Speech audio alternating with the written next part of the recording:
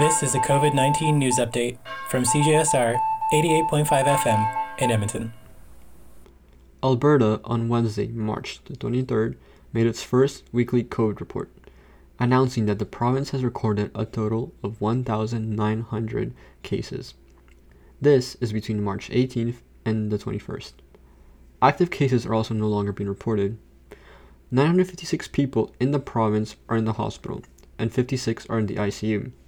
Dr. Hinshaw also announced that the Omicron subvariant BA2 is now the dominant strain in the province, with about 60% of PCR tests resulting in positive tests for the subvariant, and transmission is expected to rise.